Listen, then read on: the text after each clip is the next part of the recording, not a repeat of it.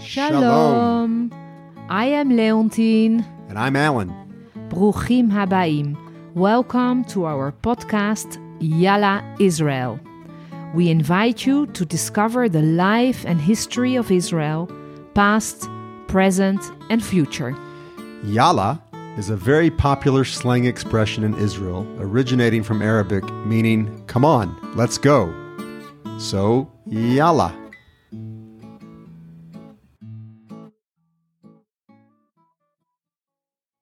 Hello, Leontine. Shavua Tov. A good week to you, Ellen. How are you? I'm pretty good. You know, you're not going to believe this. I was guiding a family, and we were in the foothills of Jerusalem, in the Shfela, and the 7-year-old child was doing a project at school on bats, and he said he wants to see bats. Okay? He wants to see bats, and we were going caving. Oh, and you don't like bats, I remember. I don't like bats, but guess where I took him? To the Shfela, to the Adullam cave? That's close. No, to the one that we talked about in our podcast? That's right. I took him to Luzit Caves. Okay? Yes. If anybody listened to our podcast, you know we went to Luzit, which is very difficult to find, way, way off the beaten path. And so I took this family and this 7-year-old child in search of bats. And the road getting there, first of all, is very, very difficult to find. And then once you find it, it's kind of off-roading. And we get into the field and we're climbing through, remember the fence? The fence said, yes. keep out. You know, it says, yes. don't come in. Well, we found an opening in the fence and we're crawling through people, we had so much rain this past winter that the weeds and the thistle and the everything has grown up so high. So you're like walking through a forest of very prickly thistle. And the 7-year-old is complaining. He's getting the thistle, the thorns are getting into him. And I said, well, we can turn back. He says, no, I want to see those bats. So we did. We found the caves and he saw 2 bats. Oh. And he was happy. Wow. And you? Were you happy? I stayed away from the bats. Yeah. I pointed to the bat. Okay. How was your week? So my week was interesting. I was guiding this week a Malaysian family. So, do you mean Malaysian? Malaysia.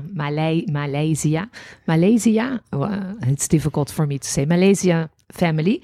You know, Malaysia is I think the only country that officially forbids people to go to Israel. Now they lived in Malaysia, but they actually had passports from Singapore, so that's how they kind of managed to travel here. But I don't think you can travel here from Syria, Lebanon, Saudi Arabia. Right. But is it? I think a Malaysian passport. It says that you are. Yes. Right. Did you see the passport? Yes. Well, they did no, because they had Singapore passports. So, but they told me that indeed it says in the passport. So yeah, no, for sure you cannot come here from Lebanon and Syria because we are still in state of war with these countries. So that's true. But now, these people? They were Hindu. There was the parents and their adult son that came. And the mother was very, very interested in everything that had to do with religion. So she was very spiritual herself and she prayed at every Catholic church that we went to, so an Orthodox church. It was very interesting. The father was just very curious about Israel and about Jews in general.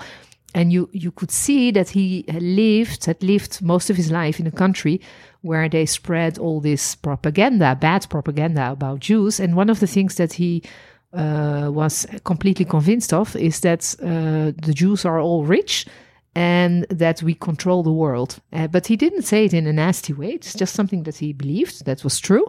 And he was very, very amazed when I told him that we have many poor Jews in all over the world. And he was very surprised when he actually saw somebody begging in the streets, in the market, for instance. You have Jewish people, religious, non-religious, that are beggars, like everywhere in the world. And he almost dropped off his chair when he saw them. So it was very interesting to guide them because they had no idea what they were looking at. And so it was very great, very nice for me to be able to to give them some insight and to explain to them. And they were very happy with the few days that they spent with me. So it was interesting for all of us. Wow, that's incredible. So I'm sure that they were very enlightened from the experience with you and learning about Jewish culture and religion. So, wow. Yeah. Kol hakavod. Yeah. So today's topic is a very special topic because we're going to talk about Leontine's story, her story of immigrating to Israel. We feel like after, what is this? Is this our 13th episode? This is our number 14 already. So after 13 episodes, it's probably time to reveal ourselves to you. And today, Leontine's going to tell us about her journey to making Aliyah, to immigrating to Israel. So, Leontine. Ellen. Tell us your story. How did this happen? Yes, how I ask myself this question almost every day. How did this happen? How did I end up here? So, I was born in Holland, and from my parents, both are Jewish, but like many Jews in Europe, didn't practice Judaism at all. I just knew I was Jewish always. I've always known I was Jewish. As the family of my parents were living in Holland during World War II, both the family of my father and the family of my mother, many of the members of those families were murdered during World War II. That is also something that I grew up with, knowing this, and it's very determinating for the rest of your life, this kind of fact.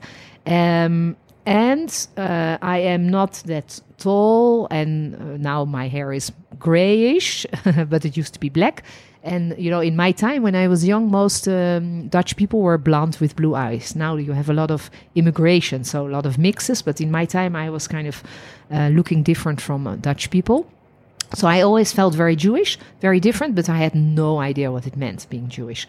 What I did know is that probably one day I would marry a Jewish man. I wasn't really so focused on marriage, but I figured I would marry a Jewish man. Sorry, but I didn't know why. Why? I mean, no idea. Your family didn't ever mention that you should marry Jewish. No, no. My parents were devastated actually when I married a Jew. They were like, for them it was a big shock. It was, my parents. I apologize to you now if I gave you any hardship, and I understand. But for my parents, it was like a confrontation with their own past, I guess. I have to tell you something. Or when I was 18, 19, I already found, when I saw a Jewish man walking around with a kippah, I thought it was kind of sexy. So I was really attracted to something, but I had no idea what it was. Now I know why Shlomo wears a kippah. Exactly, it makes him even more sexy. So in my search for Judaism and Jews, no idea where I had to look and what I was looking for. I just had no idea. I met my first husband in Paris, who turned out to be, it's not an accident, of course. It's a funny story. I went into the most famous Jewish restaurant in Paris called Goldenberg. I met the son of the owner of the restaurant, who thought I was looking at him, but actually I wasn't wearing my glasses because I thought I was prettier without my glasses. So actually I don't see anything without my glasses. So I never ever saw him, but he thought I was looking at him. He came to speak to me, and anyway, we married, had 3 beautiful daughters, and he was my introduction into the Jewish world. Okay, because this was the most famous Jewish restaurant in France, in the Jewish neighborhood in Paris. So I got to know all the important and less important Jewish people in France. I got to know about the history of the Jews in France, in Holland, and I learned what it is to be a Jew, to do Shabbat and to go to the synagogue, and what is Yom Kippur, and I learned a lot. Was his family Zionist? Did they have a connection to Israel? No, no connection to Israel, but his mother was very religious. She became very religious later in her life, and I had a very good relationship with my mother-in-law. So I would go to her every Shabbat, and like every Shabbat we would go to her. And his father was just the owner. You have to understand that this was the Jewish restaurant in France. If you say to a French person, the Goldenberg restaurant, they all know what this restaurant was about. Very, very famous. By the way, there was a terrorist attack against the restaurant in the early 80s, where many people died, and where, in fact, it was an anti-Jewish attack.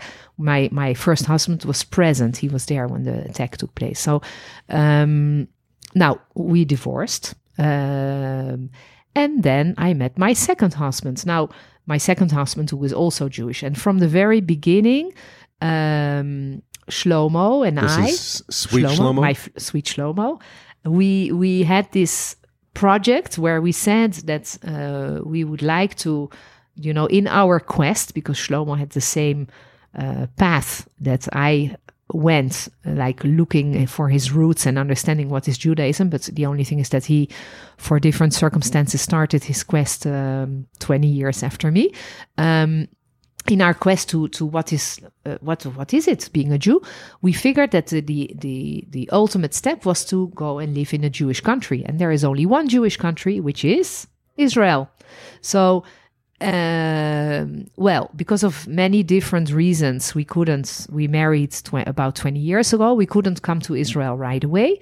It turned out to be complicated because of the children and the ex-wife and et cetera, et cetera. But we took our time, and eventually, after about 10 years, we ended up in Israel. And this was our idea, to live in a Jewish country, to be part of this country, to work here, pay taxes, and be, really live a Jewish life in a Jewish country. So as a Jewish country, not necessarily a place with Jews. I mean, you could have gone to live in New York City that has millions of Jews. No, because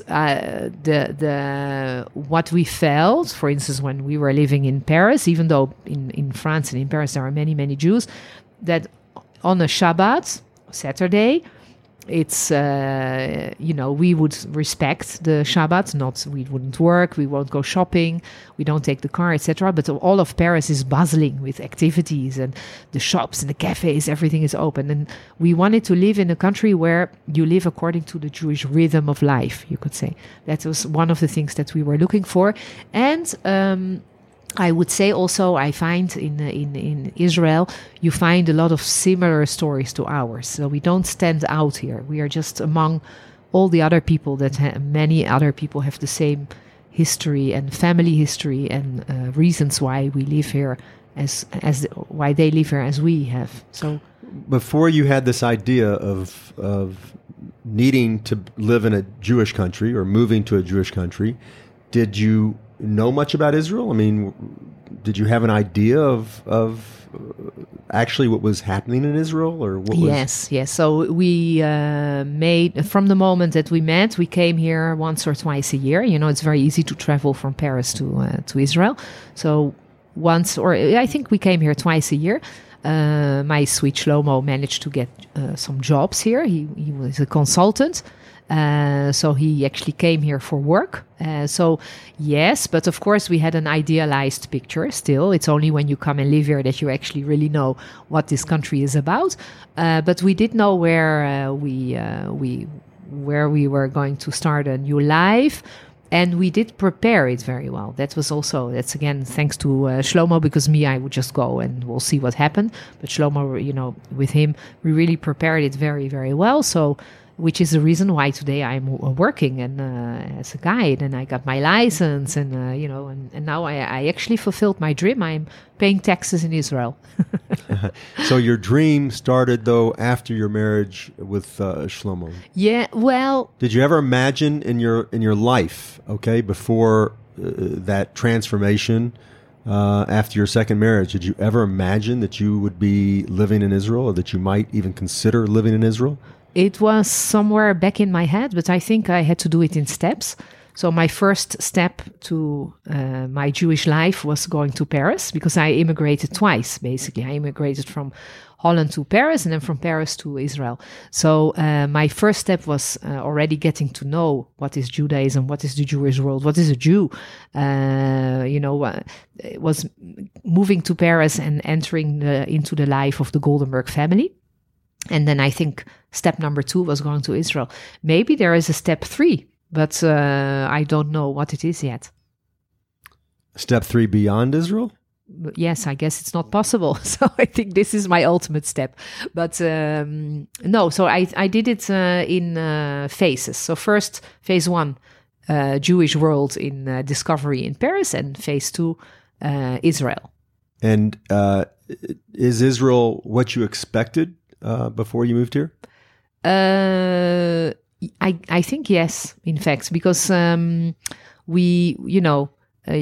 would listen to there is a French Israeli radio television that I would listen to a lot. And so, yes, I knew it would be all pink and amazing in the beginning, and then it would become more difficult later, because that's the way it is. When you go somewhere, you see only the good things, and then once you're there for a longer time, you see also the downsides.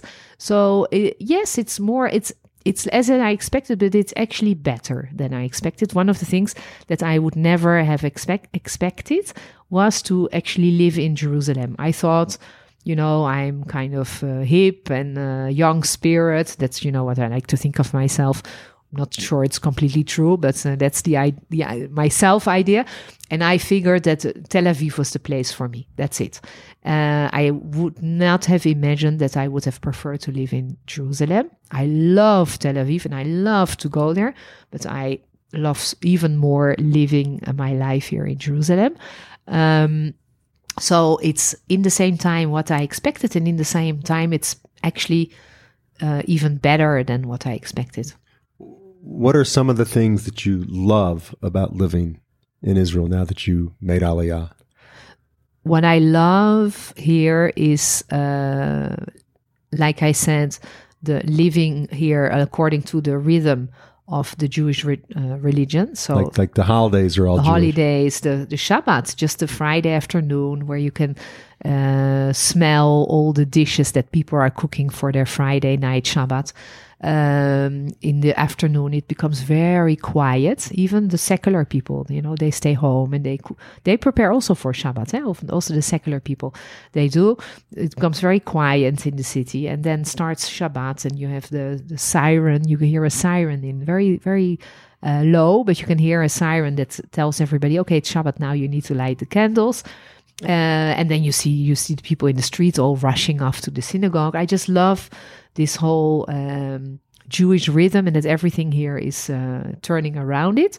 The Israeli people are super annoying, but super interesting. Everybody has his own or her own amazing story. When you start to question people about their life, most of the time their lives are just mind-blowing, with events and whether you were born here or you came from abroad. So in general, I would say only good surprises. Politically, a lot of instability and so on. But life is very intense here, but I really love it. Yeah, it's special. And you can't see Leontine's face, but I can tell you when she talked about Shabbat and the holidays and her Jewish life here, she was smiling from ear to ear and beaming. So it's a special place. Now, you started talking about your family. Do you mind my asking what does your family think about your becoming an Israeli citizen and living here? So that's for them it's complicated, very complicated, because I come from a family that is left-winged and in general pro-Palestinian, I would say, if you talk about the political cause, but very respectful towards my decision. So I know that they were very shocked, that they were not necessarily happy about it, but I'm very thankful to them because they haven't yelled at me or so basically we avoid the subject. I think that one part of my family is supporting my decision, actually more supporting and more maybe. I don't know, but I think it's difficult. Basically, it's difficult for them. Then I feel very sorry for that. I gave them this difficult aspect to their lives, that they have to deal with it also. That I moved here, so for them it's difficult. Yes. But I think it's also in my family.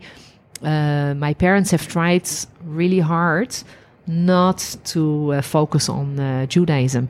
So then if you have a daughter or a brother or a sister or an aunt or uncle or whatever going to Israel, it's like, why is she doing this? What is going on? It's I understand that it's not easy for them. But you talked, one of your daughters, Joanna, lives in Israel. She just graduated from Tel Aviv University. Mm-hmm. And you have two other daughters that are still in France. Yes. Do you ever... So I have three daughters, Nina, Flora, and Johanna. And Shlomo has three sons. We are the Brady Bunch. There was also a show in the U.S. many, many years ago called My Three Sons. But you touched on the one that really is more accurate to your family, the Brady Bunch. Brady Bunch, yes. I watched it when I was little.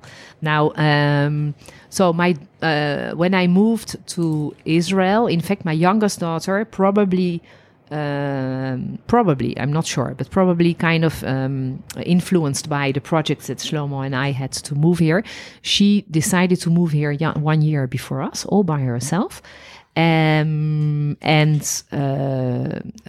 So she arrived here when she was 18, and she's very courageous. She went to the university, and then she lived in a kibbutz, and she learned Hebrew, and then she went to the army for 2 years, and she was a helicopter mechanic, and then she studied, and now she is a licensed engineer working full-time here in Israel.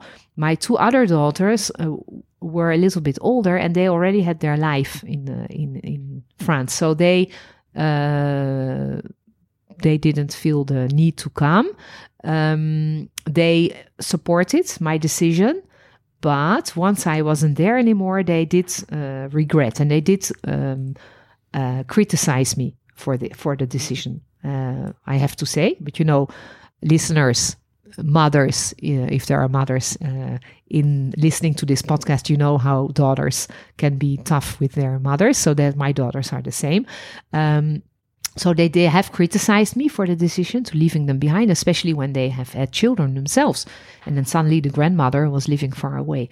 Now, and it's been difficult for me too. I miss them a lot, and I miss my grandchildren a lot, and I try to go very, very often. And you know, Ellen, that I do go very often to France to see my children and grandchildren. So to spend as much time as possible with them. But for them, it was difficult, not because I choose Israel, but because I was absent. That's which I apologize, and I feel very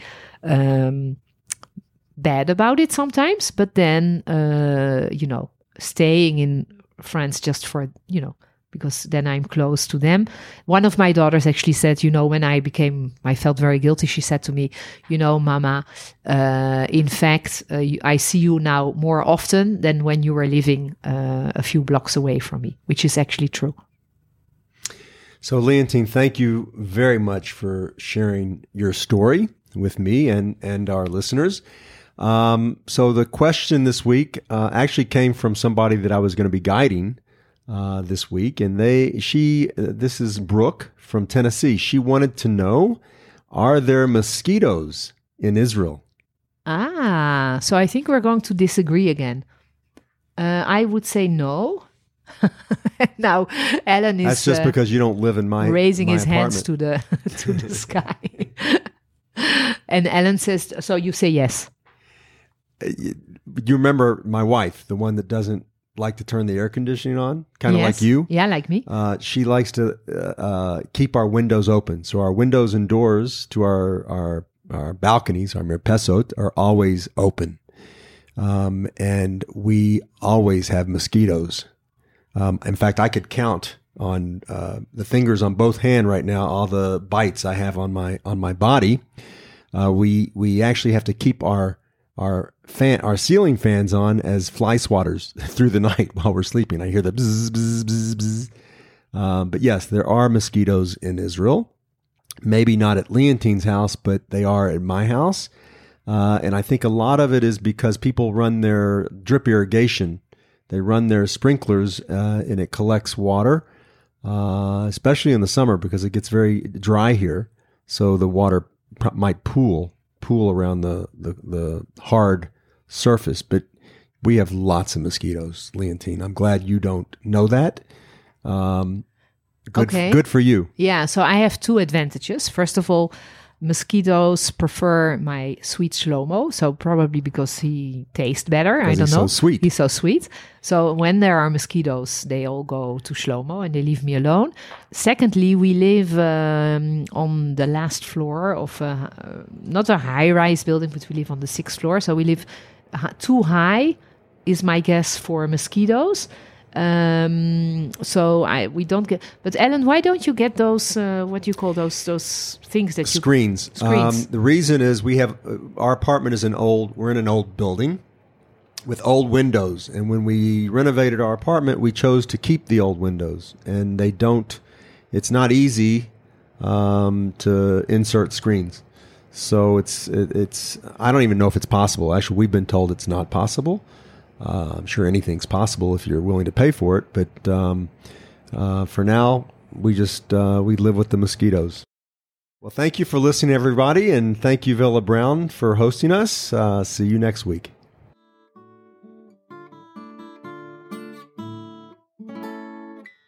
Thank you for listening to Yalla Israel.